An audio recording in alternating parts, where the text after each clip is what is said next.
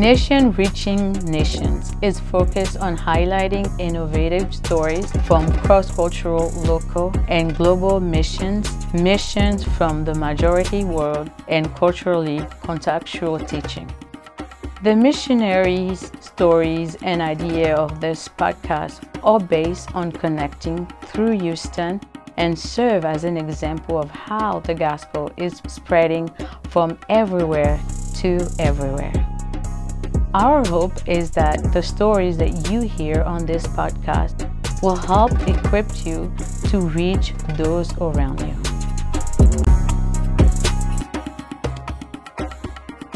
Hey everybody, welcome back to the show. This is Brian. Before I forget, because I'm prone to forget these kind of things, let me say Merry Christmas and Happy New Year. This is the final show of 2020. And as excited as we are about 2020 coming to an end, we're probably all a little bit worried about 2021. One of the things that I have focused on quite a bit through many of the conversations that I've had on this program so far has been the question of how does race, ethnicity, and culture, how do these things impact church and mission? How does it impact how we mobilize? How does it impact how we organize our teams, how functional we are, how we fellowship, show hospitality, etc. As I get to sit in on many meetings around the country, and I sit with leaders of major organizations, I sit with people who lead like street-level teams, people who are doing research projects, they're all kind of asking the same question or questions, and it's questions like, how do we make our organization more friendly to people from other ethnic backgrounds? How do we get more minorities mobilized for missions? Why is my organization so white? Why is my church so white? And so all of these questions are things that people are kicking around, and I've got a really fun guest coming on the show today.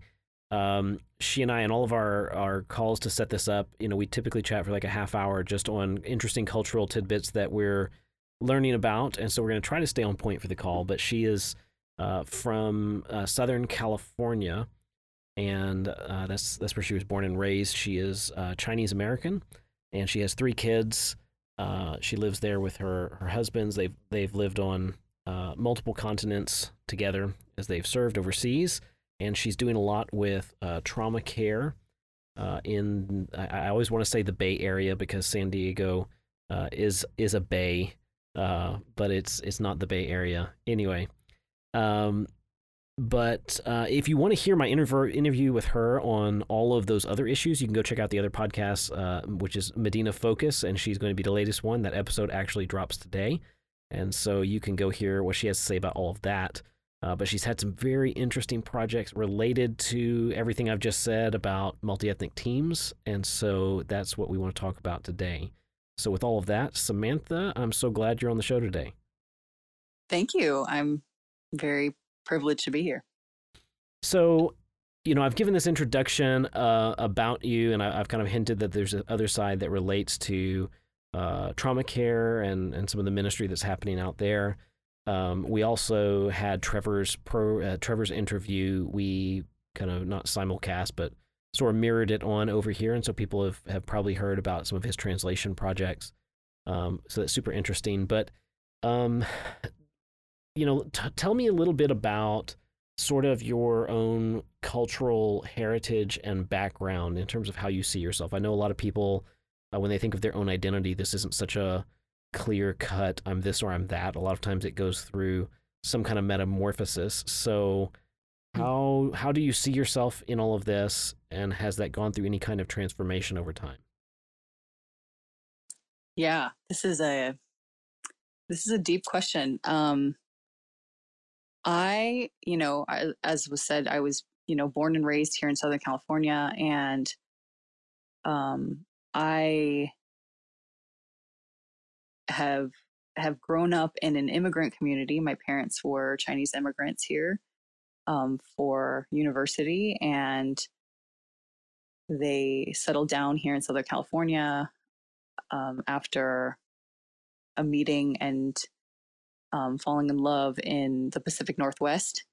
And they raised their family here. And I would say that I think growing up, we were in a neighborhood in an area of San Diego that was predominantly white and Latino. And I didn't, besides family and then later our Chinese church, I didn't really have a sense of where I fit in, and I, upon reflecting on it later, it's like I got bullied as a child by kids, who were like, go back to where you came from, and, like would do the pulling back their eyes thing and making fun of me. And, just general, I think there's just general shaming of things. I had the classic, those pivotal classic, moments as a child that where, it's a rainy day and I bring in a thermos of like fried rice and all the kids like around me. And I'm like so excited to dig into it because it's warmth, it's home, it's family. And it's comfort food. Yeah. It's comfort food. And then the kids around me are like, oh, what is that smell? Like, what is that disgusting thing you're eating? And having it be so confusing, right? To have like this thing that ties to family and warmth and a home, then be derided, in public and feeling the sense of shame for who you are and not knowing what to do with that. And, or even, even in media or in school with teachers, and just like these subtle messages that are always kind of like, this is normative beauty, this is normative behavior, like Chinese people are weird, or Chinese things are weird, Chinese smells are weird, I remember having really lovely, like my childhood friends coming over to my house and being like, your house smells funny. And that sense of like otherness, because it's like, does my house smell funny? Like I've never thought noticed. Of it that way. Yeah. Like, which, and now as an adult, you're like, well, everyone's house smells funny, right? Like everyone's house smells like something. But to then have that sensitivity already where you're like, I don't want to be other, like I want to fit in. I wish my hair was blonde or brunette, and I wish that I could make it do things that I can't make it do, like, so I think there was such a sense of like needing to make sure that I, excelled at English and that I, was fitting in, was not signaling to anyone that I was different as much as humanly possible. And then going to Chinese church eventually kind of in my preteen years and not liking that at first because it was small and it wasn't like as cool or hip as the white church that we had been going to. And they had like rock music for middle schoolers and stuff like that, which now I'm really glad we escaped from that because it's probably better for my ears long term. But feeling also like a sense of home and community there that has stayed with me to this day. That some of the friends that I had from childhood in those days have been maintained as like some of my closest friends that feel like I've thought of it as they were my extended family when as immigrant children, we didn't have a lot of extended family around. It's like all of our extended family was always really far away. And so our church family, our Chinese American community there became this extended family, but then also wrestling so much with my cultural identity as being like, am I Chinese? I mean, I am Chinese. I'm definitely Chinese. I look in the mirror, there I am. I'm Chinese, but then I'm also American, and my face doesn't signal that, or at least to me, it doesn't signal that. Now, knowing more about Asians and Asian culture, and even talking to my mom at one point and having her be like, if you were to go to China, you wouldn't fit in. Like they would immediately know you didn't belong. Wow. Like she's like, even I, like going to China felt like, oh, like the way I hold myself, having been in America for so long, makes me look different, to Chinese, and like I don't, carry myself the same way. And yeah, I mean, I'll say like I didn't visit China until I was in my 20s, and it was really I mean, I have a more like what I would consider like a very standard American body type, an American woman body type. And so I went over to Asia, and we were in these like markets where they're selling clothes and selling stuff. And I would walk into like a booth that was selling women's clothing and they just waved me out like, no, Wow. we have nothing for someone as big as you, and like, kind of like, keep walking, And I was like, well, I can't just look. Like, they're like, no, like, it's just no, Wow. And so, having this sense of like, okay, I know that if I go to China, I'm not going to fit in, but then here in America, then where I've been born and raised, I don't also have a sense of like fitting in, even though I was like, oh, according to birthright citizenship, I am a citizen. I do belong. I am an American. Mm-hmm.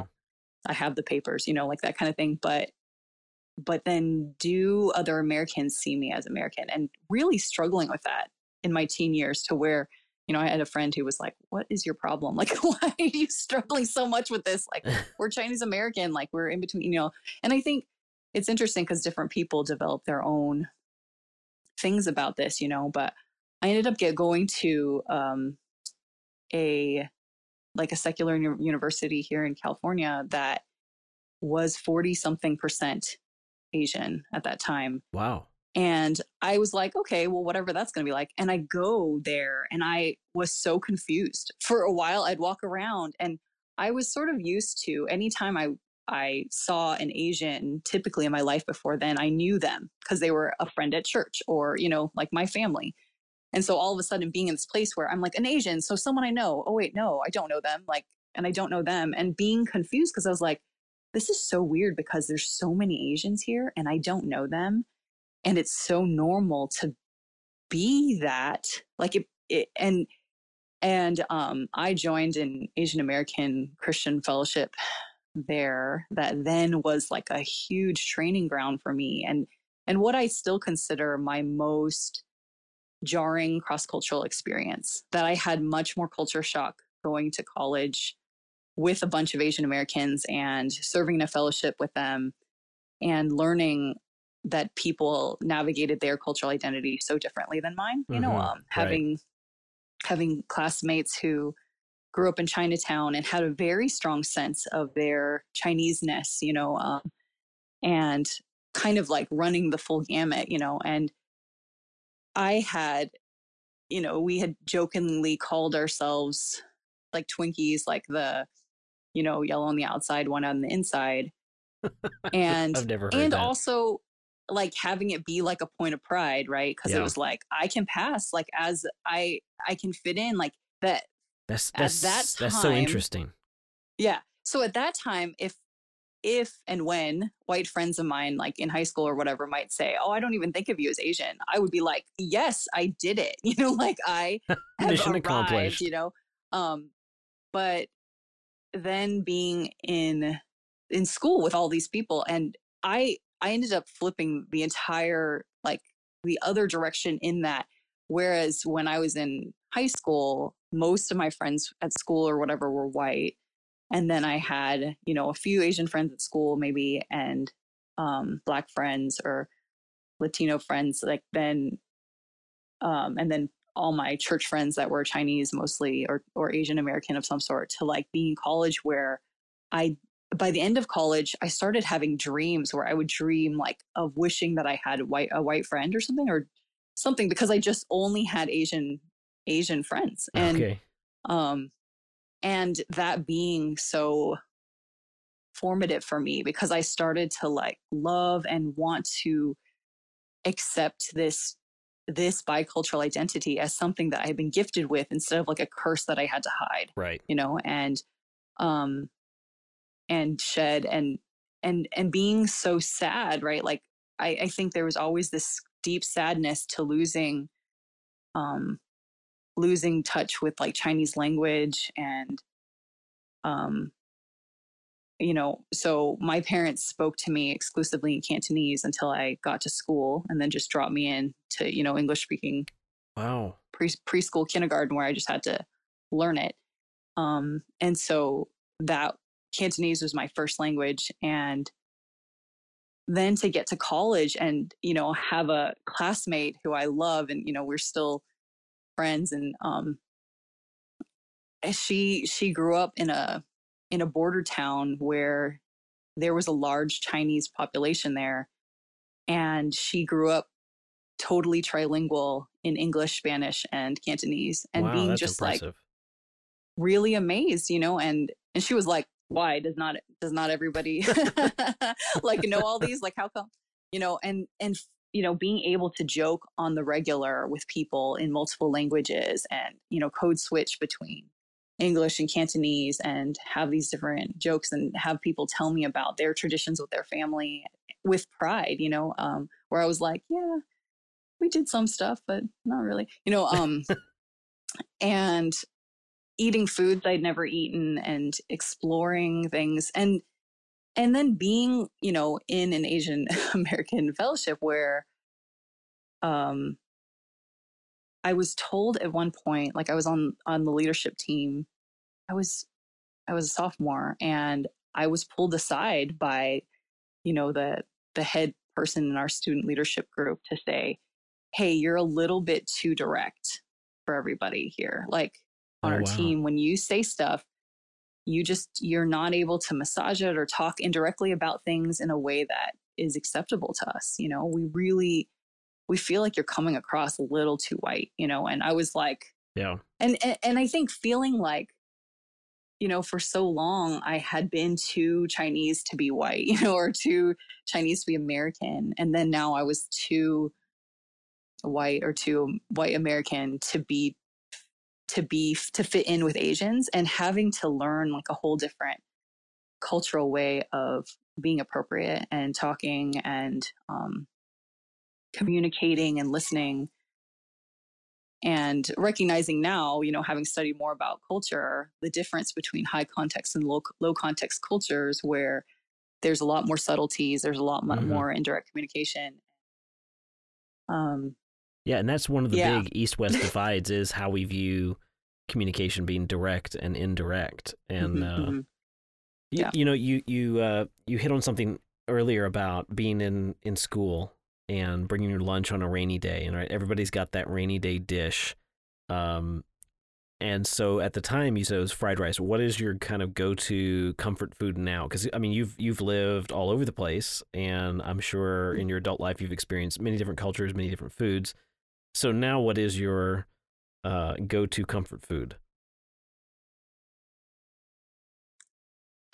I think there's a bunch of Chinese dishes that are still that go-to comfort. I mean, of course, like, in thinking about different places that I lived, I'm like, oh, I really want to eat this, like I realized, for us living in South Asia, I developed a love for lamb because of the context that was, like of the different meats of choice that were available. Lamb was something that I was exposed to that I really loved, and like a good biryani, Had you not eaten lamb growing up? Not really, no. Really? Interesting. Do you eat lamb? But I grew up in Scotland. And so that's right. lamb there was cheaper than chicken. And we developed a taste for lamb in my childhood. Sure. And then we came to the States where lamb is crazy expensive. Fortunately, Houston is diverse enough and we have enough South Asians, East Asians, so like a lot of Western Chinese dishes have lamb in them, a lot of Middle Eastern dishes. And so now there's a pretty good market for it here. So let's kind of come into your contemporary time. So all of this is your childhood of, either sticking out or fitting in, and you mentioned being a Twinkie, and that being a good thing. I'm not sure, is that the term? I'm like trying to remember what the exact metaphor now. That's like what I'm thinking right now, but maybe that wasn't the. Yeah. Anyway. So I mean, it sounds like at different points and different times, being more Chinese or being more white, if you will, white cultured, was the advantageous position, or just the ability to switch. But now, working for, we'll call it a nonprofit organization, and I'm sure this is not your first one or your only one, maybe. But, with the push for diversity now, do you feel your identity, your ethnicity is a helpful thing for you? Does this make you more unique and interesting to people, or is this still something you feel like you're sort of fighting for recognition with?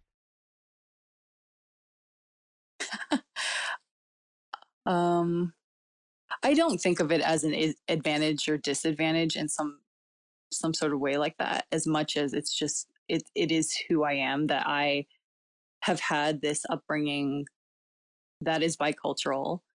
And I think from a lot of navigating all this, into adulthood, and a lot of reflection and a lot of research into culture and things like that, I recognize that it poises me to understand that the two cultures that have built me, or that are what primarily make up who I am, are in many ways polar opposites. And so that helps me to see things from very different perspectives, because I've had to try to navigate these different cultural spaces. And that in a certain way, I don't totally fit in either place, but then I also can fit in better, or can have at least an appreciation for, or recognition for, different perspectives and points of view. That whereas someone who might be from one primary culture might have more of a place of, well, this is kind of normal. This is the norm. This is the regular. This is how it should be. And for me, how it should be can take different forms, and that then in that recognition, I recognize that it could also be more than even what I experience or what I find comfortable, because I recognize that, the way that God has made people, there's so many different kind of iterations or ways that he has made like a cultural norm, and yeah. And so I don't know, I feel like the question that you're asking is sort of almost like, does this give me some advantage because people can see me then as like an asset because of this? And I mean, I think people can see that however they want. I recognize, right? So being married to Trevor, that there are times that there's things he says that, because of people's own bias, that they're going to find him more credible, or someone more believable, more based more on, instantly based on him and everything that he is, right? Like him being male, him being, him looking the way that he does, like that he is like a white male American, like that. Right. He will be able to have a certain credibility because of that, and not necessarily because of that, like that forms his credibility, but that people have biases towards that, right, that will be a certain way. And I've also learned from my own life experience and from plenty of research that backs me up, to say that then the person that I am and the identity that people see me as and recognize in me will cause them to find what I have to say credible or not credible, or like, we don't know if we believe her or trust her or whatever, because of these perceptions that they have, because of their own set of biases, because of what they take to it. I think it's interesting, because I've come across, like plenty of like assumptions about what I should be like and behave because of what I look like, because of what people perceive or assume that my cultural background is, and then culturally how I should behave, and that is often more of a reflection on how much experience they have had with other people that look and are from backgrounds like mine, than maybe even me and my whatever, like whether or not I am credible or not. It's a reflection on how much they are willing to respect that, or how much experience that they have had themselves, and their expectation then of how I should behave. And so in all of that, I'd say that there's things that Trevor can speak into that I can't as effectively speak into, not because we have some vastly different experiences or perspectives, but just by way of who he is identity wise, and there's also certain places where I can speak into, I think. I think a lot of people don't really understand that, and they think, oh, this is all just modern, right. critical race theory, and it's really not. Right. if you just look, I mean, if you go on an international trip and watch how people respond to people, I feel awkward because I have a very low power distance. So when people start giving me what I view to be undue honor, I feel really out of place of why on earth are you putting me in this position of honor?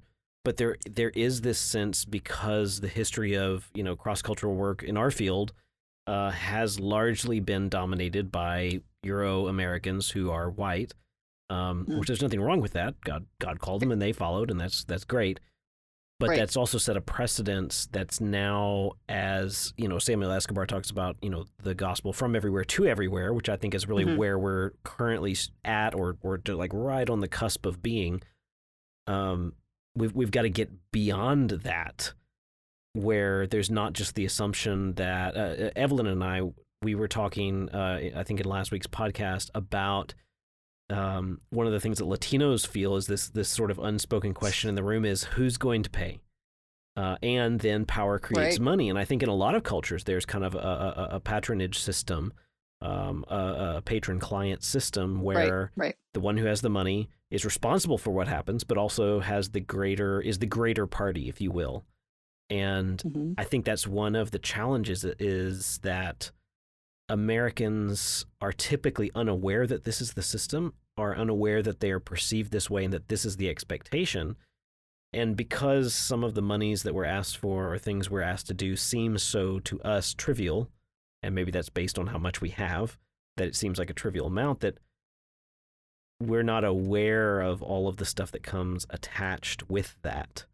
Right. That because it communicates something greater than just that exchange of money. Right.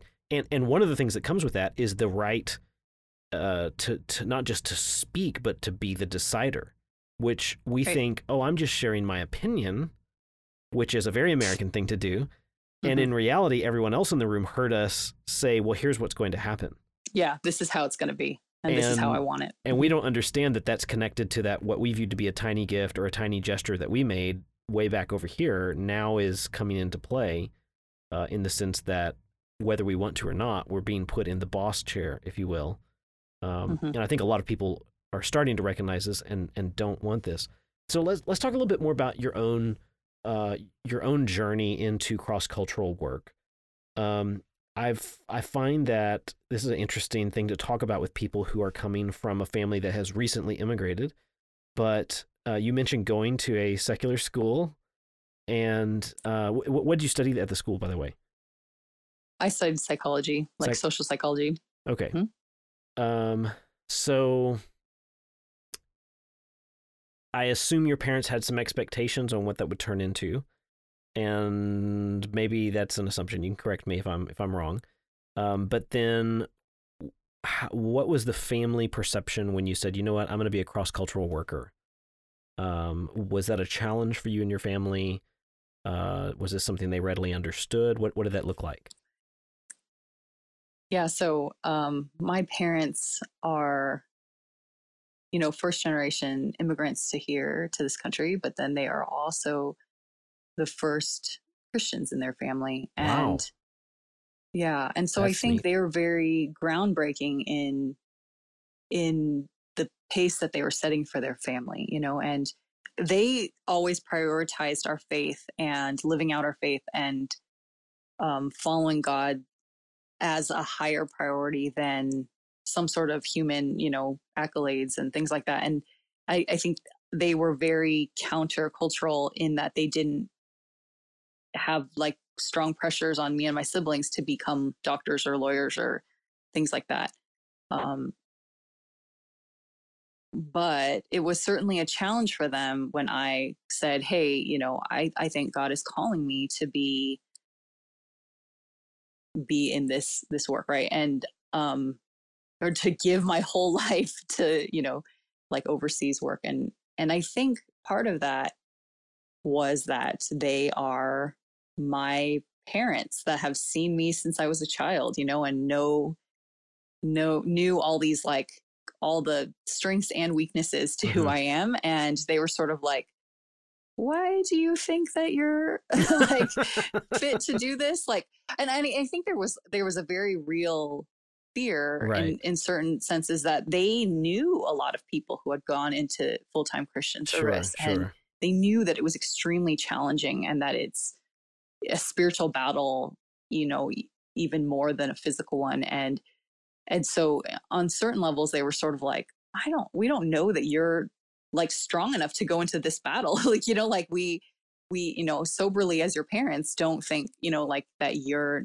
necessarily, or not necessarily, you just are not the spiritual giant that we think should be the ones, like kind of like we should be sending our best, and like, I don't know that that's you, and I mean, some of that is like a necessary Chinese modesty. It's like, you're never going to be like, yeah, my kid's the best, like that's a very American kind of sentiment. But not saying that they don't love me or they don't think highly of me, but just that they were like, we really know that you are this person that, like is sort of sensitive and is, this could be really tough for you.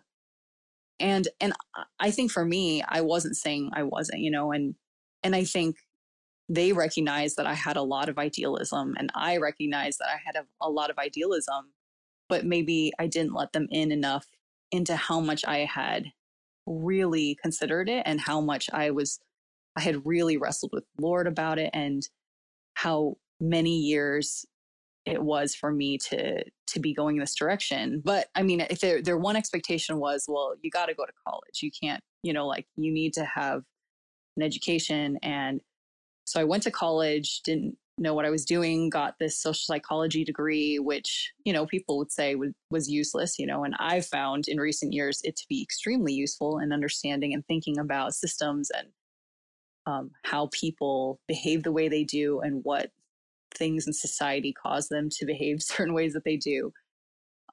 And so it was a challenge. And I think I got really good advice when I was applying for my organization from the person that was working with me then. Was, she said to me at that time, don't protect your parents from the harsh realities of like things that might happen. Or, like we had to sign a form, to say basically like, if we were to die in whatever way, we That's have sobering. to be left there. Or, like if we get kidnapped, there's not going to be any ransom money given, like that kind of like just Right. real like nitty gritty Gut check stuff. You die there, you stay there, like that kind of stuff. And they were like, don't hide this from your parents. Like, recognize that God is doing something in their hearts too, because they are believers, and try your best to not get in the way of what God is doing. And so I think there was this whole letting go process for both of us of being like, okay, I'm trusting you with my life, and I'm trusting that you'll work with my parents to bring this to this place where they're ready to send you off with love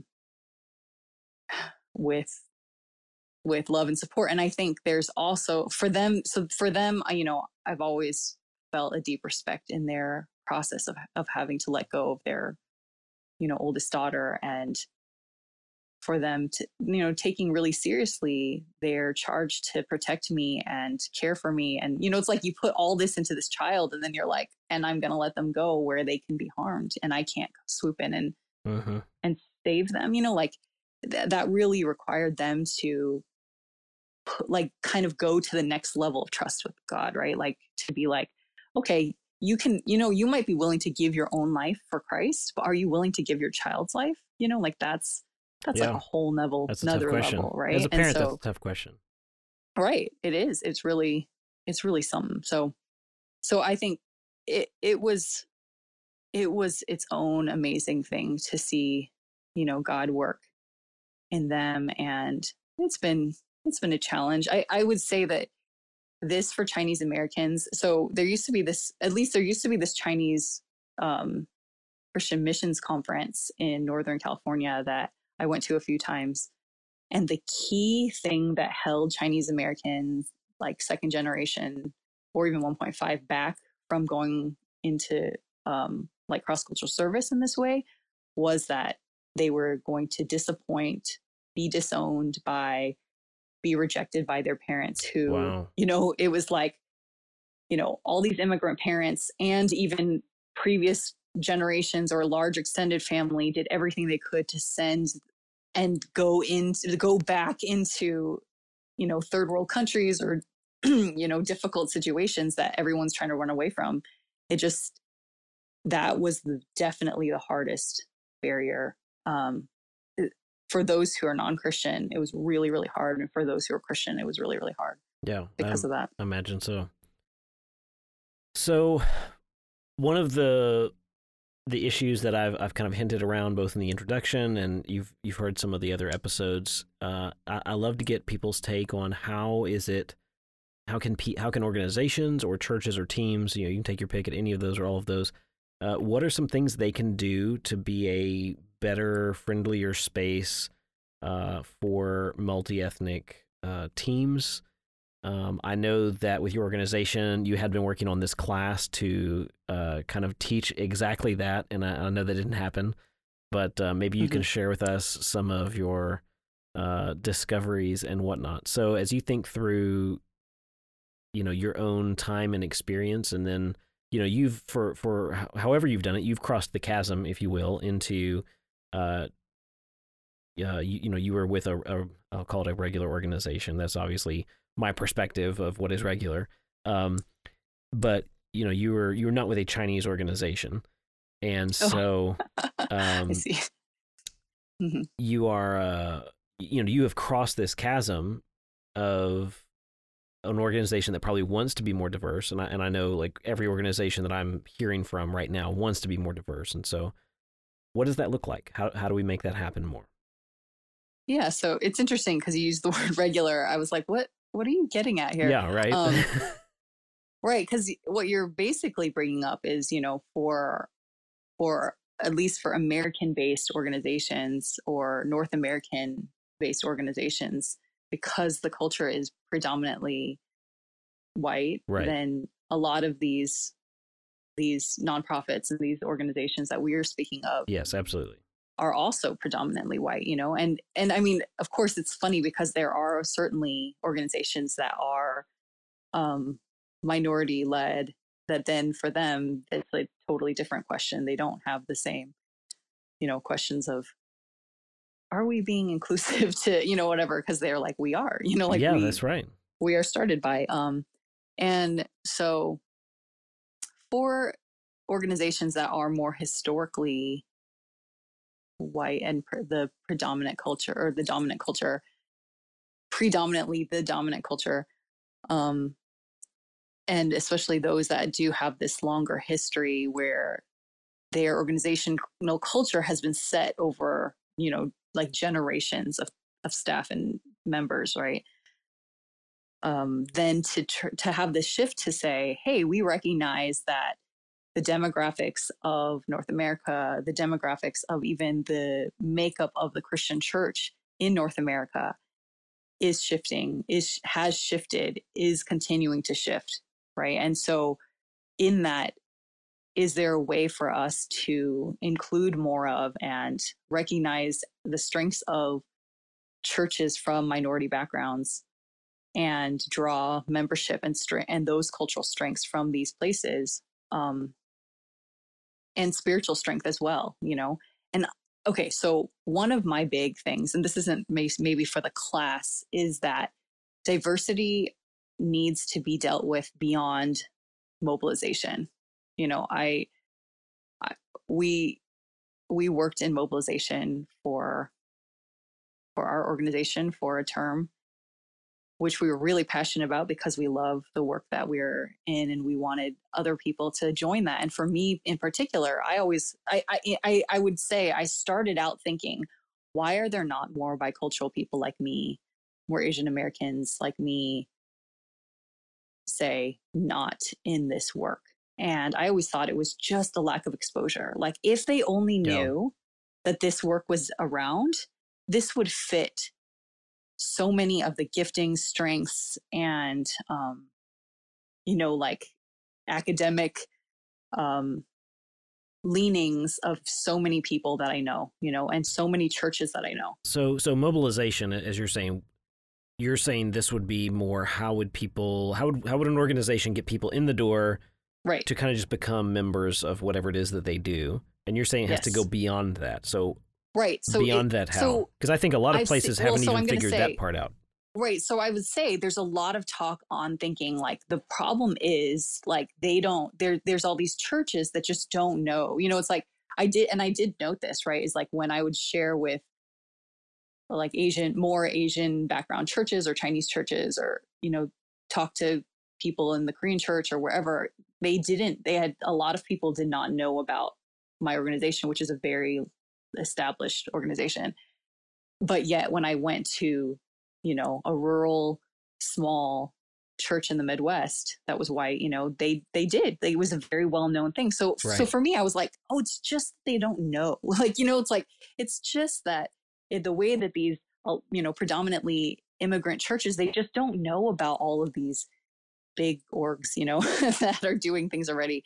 But I've come to really feel convinced that it has to go beyond just efforts and mobilization. You can't just think, how do you get people in the door? How do we communicate effectively or even cross-culturally to these different churches? Like if people even think cross-culturally, because there's the whole first step of like, oh, we should ask not just these churches, but also include these churches. And then being like, oh, but in talking to these churches, we don't know how to talk to these churches, so there's the whole cross-cultural aspect of how do you even do mobilization in minority church situations that come from different cultural backgrounds. There's sometimes language barriers. There's certainly different cultural mindsets.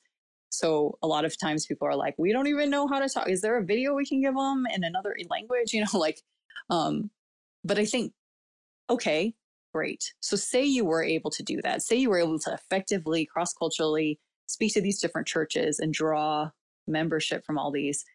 There seems to be this thought that the foregone conclusion is then you have this beautiful diversity you bring into your organization, and that magically makes you, a really thriving, more diverse place. But years of what has happened shows us that that's not true, that that's not the case, right? Like that, by and large, there's a lot of challenges once ethnic minorities are in, or racial minorities are in a predominantly white or, predominantly something space that they don't feel that they fit, or they don't feel that they are being listened to, and so what are some of the things that make minorities feel that sense of not discomfort, but just feeling out of sync with, I'm not part of this sort of understood shorthand that everybody else seems to be in on, I'm over here. What are some of those things that make them feel that way? Yeah. Well, I'll say this too, right? Like in any space, there's some sort of culture, right? Like there's in any organization, any church, in any team, there's some sort of group culture that exists. And so when you have a lot of kind of people from a certain similar background, they have a lot of shared culture that they just bring to that group. And if you, depending on the savvy of the leader and where they come from too, they might just lead into that predominant, that dominant culture and be like, well, this is normative. And so if you have a situation where you are wanting to work cross-culturally, but your team or your organization is predominantly from this one cultural background, it can be very, very easy to just fall into this is normative. And especially in countries maybe like the US that doesn't have a lot of self-awareness, maybe, I don't know how to say it. Like, I don't want to say it in a negative way, but it's like, because of this feeling of dominance in the world or whatever, often United States culture can be such that they're like, we are the best. We have this assumption that we're the best and that we know better and we know what we're doing. But then also kind of like, they don't think of it as like in opposition to other people. They just feel very proud of their culture, which is good acculturation. Like, I don't think that's bad. Like, I think cultures tend to be like, we've learned the best way how to do things, right, like in whatever context we're in, and we're proud of that. But if you do think of it as like, then American culture is not the only one, like it's not the only game in town. And you're saying, hey, we want to effectively reach into all these other places. You have to really start to recognize what is the culture that we bring to the table. We're not devoid of culture where everyone else has culture, and they, like we have normal and everybody else is different. And so that especially comes into play when you have a minority fitting into this organizational culture. And I would say in a lot of senses that might not matter, like in that you're like, okay, well, it makes sense to speak to the dominant culture or to have things be normative to a dominant culture. That makes things easier. Here's the thing. But I think there's a high responsibility for those who are wanting to do cross-cultural work effectively and say, especially when they're saying, we want to be a light for the world, in an incarnational way, to show through our love, to show through our actions and behaviors, and even our way that we relate to one another, a different way, a Christ-like way, one that where Christ, incarnationally came down on earth. And we want to do that in other places, in other contexts and cultures, then how do we then even relate to each other as teams, as group cultures, in a way that honors different people and then negotiates a new group culture that is more recognizing of, or more one that's a negotiated culture. So I think of it as any group culture that has more than one cultural background is basically creating a third culture. And so if you want it to be a space where a minority or people from different cultural backgrounds feel like they really fit in, they have to feel like they have some say as to how that culture is formed and what things get to be.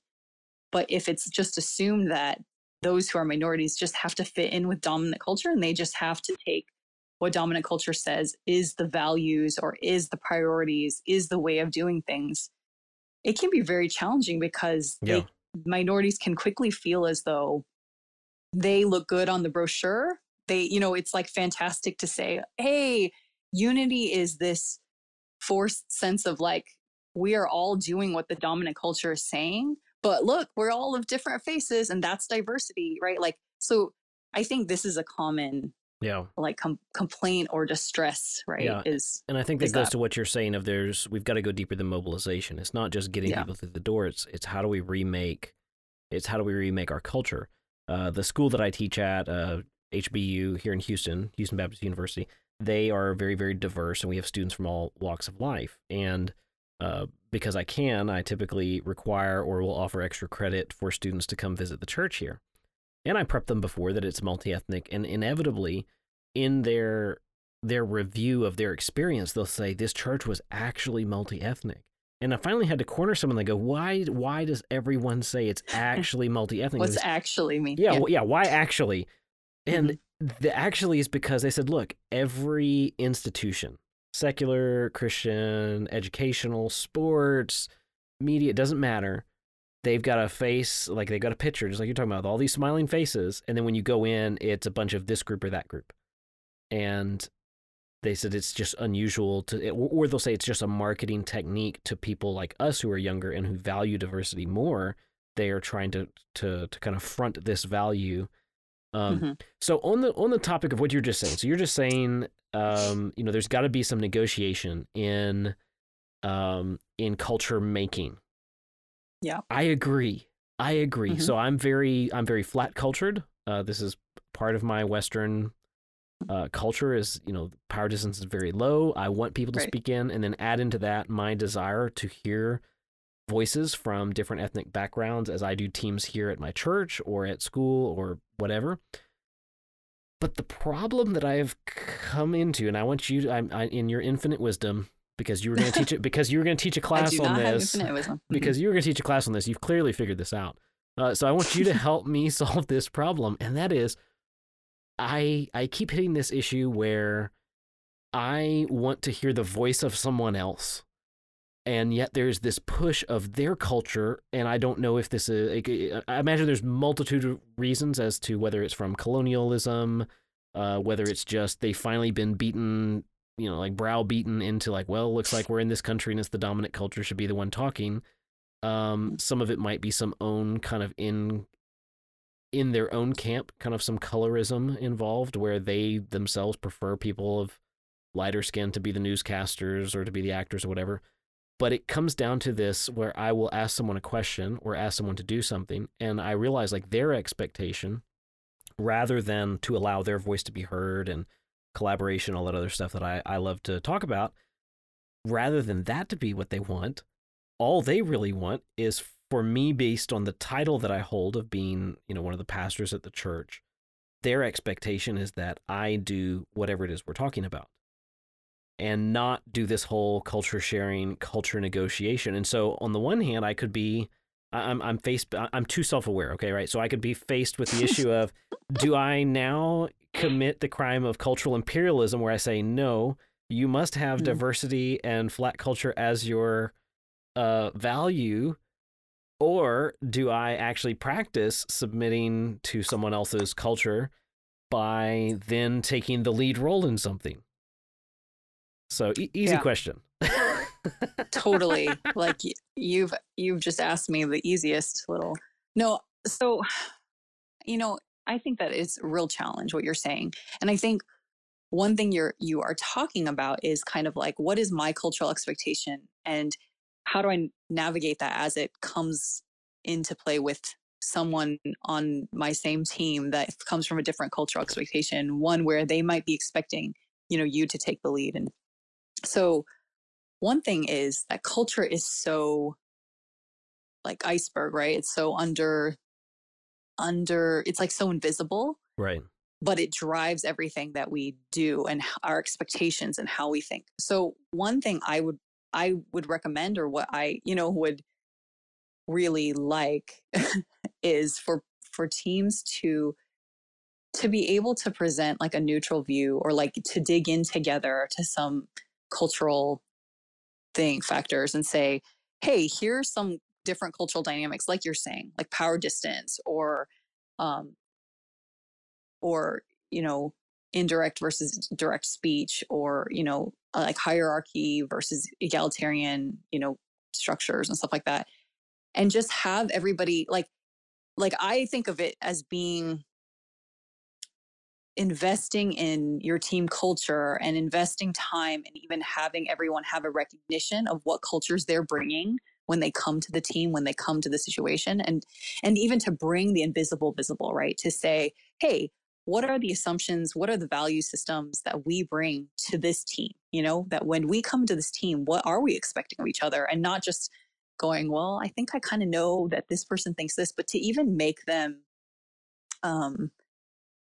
spoken, right? Like to say, I think that it'd be, like here's these different, what is it called? Like these different places on this, continuum. Where is it that, like, from your cultural background, do people tend to think? And then where are you? Because if people are even willing to be on a multicultural team, they're probably like not really normative to their culture either. Like, oh yeah, there's someone who is already willing to play ball, right? That's a fantastic point. Right. To know, like, hey, from my, predominantly American or Western view, I know that this is the value, is that we have a really high time orientation, and that is very strong. But because of my lack of time orientation, it's like, because I, as a human being myself, personally, am more event oriented, that is what kind of does draw me into thinking, oh, maybe working with other culture, so just being able to plot like what is a cultural norm for maybe the cultural background you come from and what influences you to be like, this is the right way to be, and that you might be not knowing that you're always striving towards, kind of, or thinking as like really, if my tendency is to have like time orientation be a very strong value, even though I'm not like that, I still think that's the better way to be. So I'm gonna still brush against someone who has a completely much stronger event orientation. And I think it's really helpful to like look at that. There's one book called Culture Map by Erin Meyer, that it's a business book about cross-cultural interaction, things like that. And so it's for the business community, and it doesn't have, all cultures of the world, like grievously, it doesn't have cultures from the African continent, like exemplified there. But oh wow, but it has a really good way of saying, like plot what is the ideal in your cultural background, and then plot where you are, and then also then see how that can depend, right? Like that like certain cultures might not be time oriented. Like there's often these broad strokes and broad generalizations to say like, oh, all these cultures are less time oriented. But then compared to this culture, it's like we had this one colleague who's German, who told me and my husband, like I forget which thing he was. He was like, we are this thing. We're individualistic, I think was what he said. But Americans are even more individualistic, like so much more individualistic, So he's like, yeah, like as a German, from my German background, we are individualistic. We would fall in we are individualistic, but it's not just a two-sided, it's not just you're on one camp or another. Yes, you're on it, true. on these gradients. So then compared to a more individualistic culture, you seem collectivist. Do you know what I mean? Like, right. And so recognizing that there's these gradients and to say, where do we fall? And then where do we want to fall? Like together as a team, what are going to be our values? And then and then even taking from those invisible things, now, how does that play out in real life? Mm-hmm. What does this mean, right? If someone's late to a meeting, what does that mean?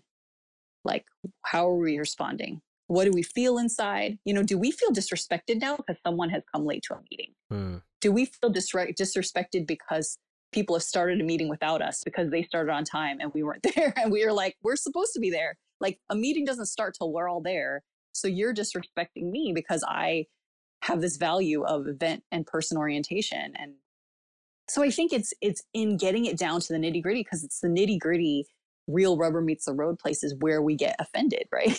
And where we then say, and also like one thing that I would suggest is that teams like budget in their minds for this time of like norming and storming and, like that whole, like that they budget time and attention and resources towards this cultural negotiation.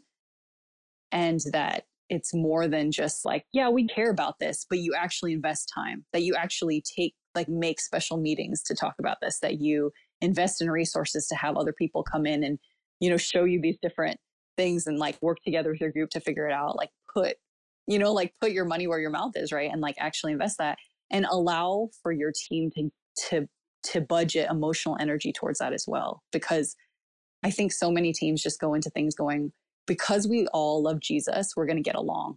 Like the love of Jesus is going to overwhelm any cultural differences, right? Because he's going to be our thing.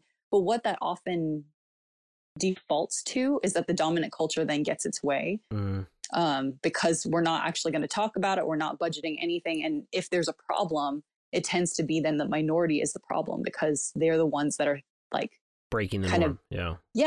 beating to their own drum, or making a fuss by bringing something up, because you're like, I don't have time for a fuss. We didn't make any allowance for that. It's like, well, you should expect that if you're going to work together and work towards at least that kind of equity, not one that says power distance now doesn't exist, but one where you're willing to take the time to say, where are we coming from and what would make you comfortable?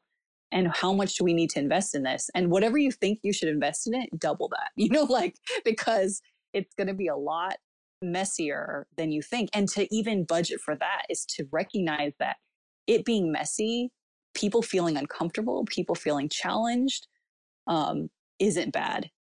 Being able to be ready for the discomfort and ready for it to even hurt, and that you're willing to tough it out and say, like, I think the true thing to unity is not necessarily that we all get along and it feels good that we all have agreed really fast, but that you're willing to commit to when it gets hard, you're still going to push in. Yeah, that's right. Keep talking and get to a point where not just one party's happy, but everybody's at a good place.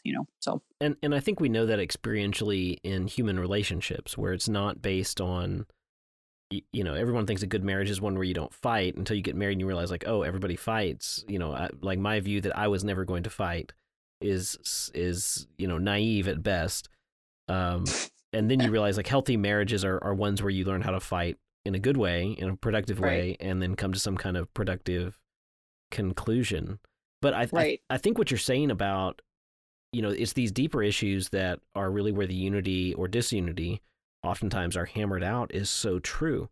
If you're a part of any kind of denominational church, so the church where I'm at, we're Southern Baptist, so we have a confession of faith, if you will. It's not our own churches, but it's across the denomination. We subscribe to this statement of faith. And I remember early on in ministry days, I would find people that I wanted to work with, and that was kind of my question of like, oh, do you subscribe to this or not? And they would say yes. I'm like, oh, great, we're on the same page. Cool. We can work together, without realizing there's so much to ministry philosophy. There's so many ways to do any particular thing. And it's sort of like a smell in the room, right? And when it's off, it just stinks.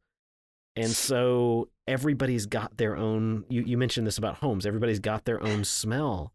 Right. And it's so true, we do. And so I've seen what you're talking about on multi-ethnic teams as well, where there's this idea of, oh, the love of Christ unites us. It does. It gives us the basis for forgiveness and for grace and for all these other things that are going to help us through all the differences and disagreements that we have to struggle through. And so I think that's something really important that you brought up. Okay, I know I say this to a lot of my guests where I could talk with you all day, but we really could, and there's so many issues. We might just have to do a part 2 to this to get into some of those other issues. But I'm really glad that you came on the show today, and I certainly learned a lot, as usual, when I chat with you, so thank you. Yeah, thank you for having me. Thank you for listening to Nations Reaching Nations. Be sure to follow us on Instagram at Nation Reaching Nation.